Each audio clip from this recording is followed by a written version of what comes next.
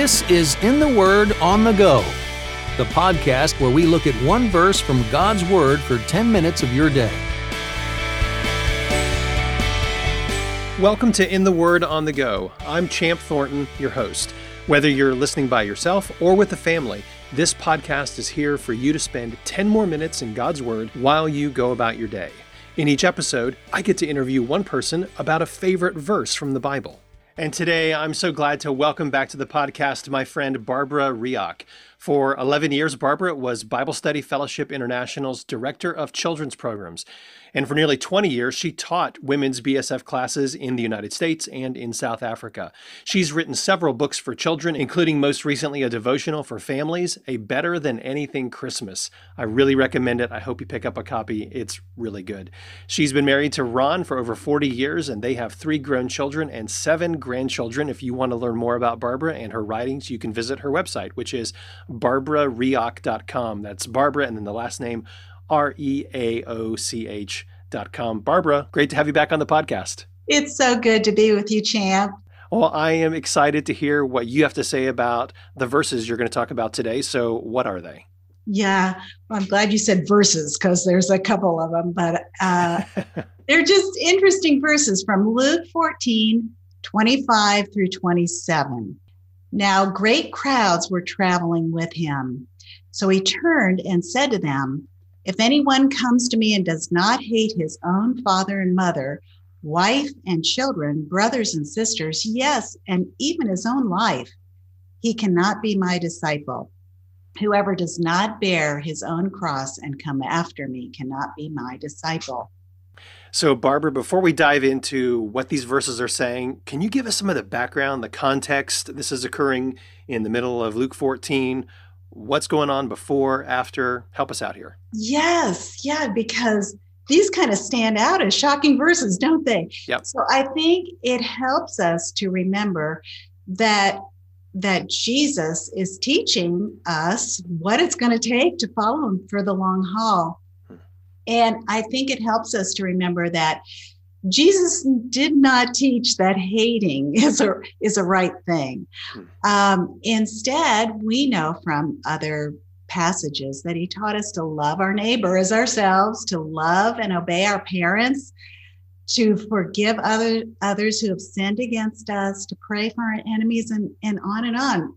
We value our own life as those made in the image of God. So I think it's a good question to ask. Why is he using that strong, intense expression here? Why does he say hate?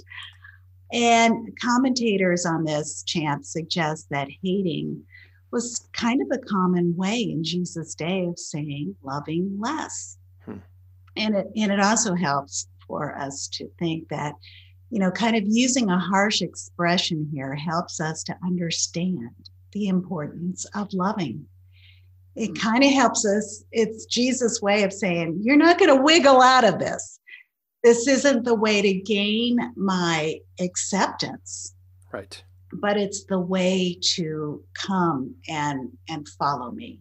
So he's saying that in comparison to the way we love him, our love for other people, even the people we love most, like our parents or family members, is going to seem like hate when you compare it side by side with our love for Jesus. Is that right? Absolutely. Loving him is going to come first. So why don't you take these verses and put them into your own words? What would that sound like? Yeah, I think very simply put, it might be that a disciple or a follower of Jesus is a man, woman, boy, or girl who loves him more than anyone or anything. Barbara, why do you think Jesus is calling us to do that? Why is he saying that we need to put him before anything or anyone else?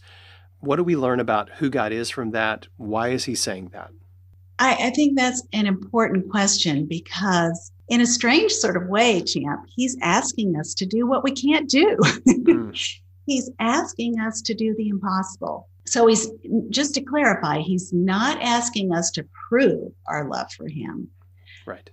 And by being willing to give up whatever we love more than him, he knows our hearts are kind of made to love something, and it's typically ourselves, right? Right. He's really saying, this is what one will do when they follow me.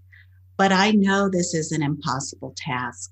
And so it drives us to Jesus because he's done the impossible for us. He left the beauty of heaven to live on earth. And he became a man not only to die for us, but to live for us. Jesus' disciples are all of us who trust that Jesus did what was hard for us, what was impossible for us, so that we can follow him. So I think when we have impossible commands like this from him, that it's because he knows what is ultimately best for us. And that's that we find our satisfaction, our joy, our hope in him, who did the impossible for us and who will give us everything we need to follow him in the way that he knows will satisfy us more than anything else. Yeah, that's such a good thought, because Jesus himself went to the cross, and he did that in confidence that the Father would raise him from the dead, that things would turn out well, even though he went into death for us. And so we can have that same confidence that he's going to satisfy us and things will turn out well, because we know how his story ended, and our story and his story have become united. So how do you think we might misread this verse? In other words, if we took this verse and we spun it around backwards and misread it, what might that sound like? Yeah, well, I think it could very well imply that we have to prove our love for him, and that he will only let us be his disciple if we constantly prove that we will embrace him more than anything else. So it becomes about us again, if that's the way we approach this verse. And he's not really saying then that he'll only let certain people be his disciples who are willing to do that and who demonstrate that they are willing to do that. But what he is saying is this is the way for us to trust him more, that he did the hard thing so that we can follow him. And so, yeah, I think it's important for us to look at this passage and to learn what we can about God, that God is the one who is the greatest guide of all. He is the one who will lead us in paths of righteousness for his name's sake, and that he does give us these impossible assignments so that we can know more of his love for us. Reminds me of one person from church history, and I want to say it was Augustine might have said, as a prayer to the Lord, command whatever you want and then provide for whatever you've commanded. So in some ways he's doing that here. He's saying, you need to love me supremely, and I'm going to be the one to help you do that. He absolutely is. And so he's constantly driving us to what we can't do so that we will lean into him. That's so good. Let me read it again. This is Luke chapter 14, verses 25 through 27. I'm reading from the Christian Standard Bible. It says, "Now great crowds were traveling with him, so he turned and said to them, 'If anyone comes to me and does not hate his own father and mother, wife and children, brothers and sisters, yes, even his own life, he cannot be my disciple. Whoever does not bear his own cross and come after me cannot be my disciple.'" Barbara, thank you for pointing us to these verses and for explaining them like you did. Would you just take a moment and ask the Lord to help us live out these verses in our lives? Yes, I'd love to. Father God, there's no leader who compares to you.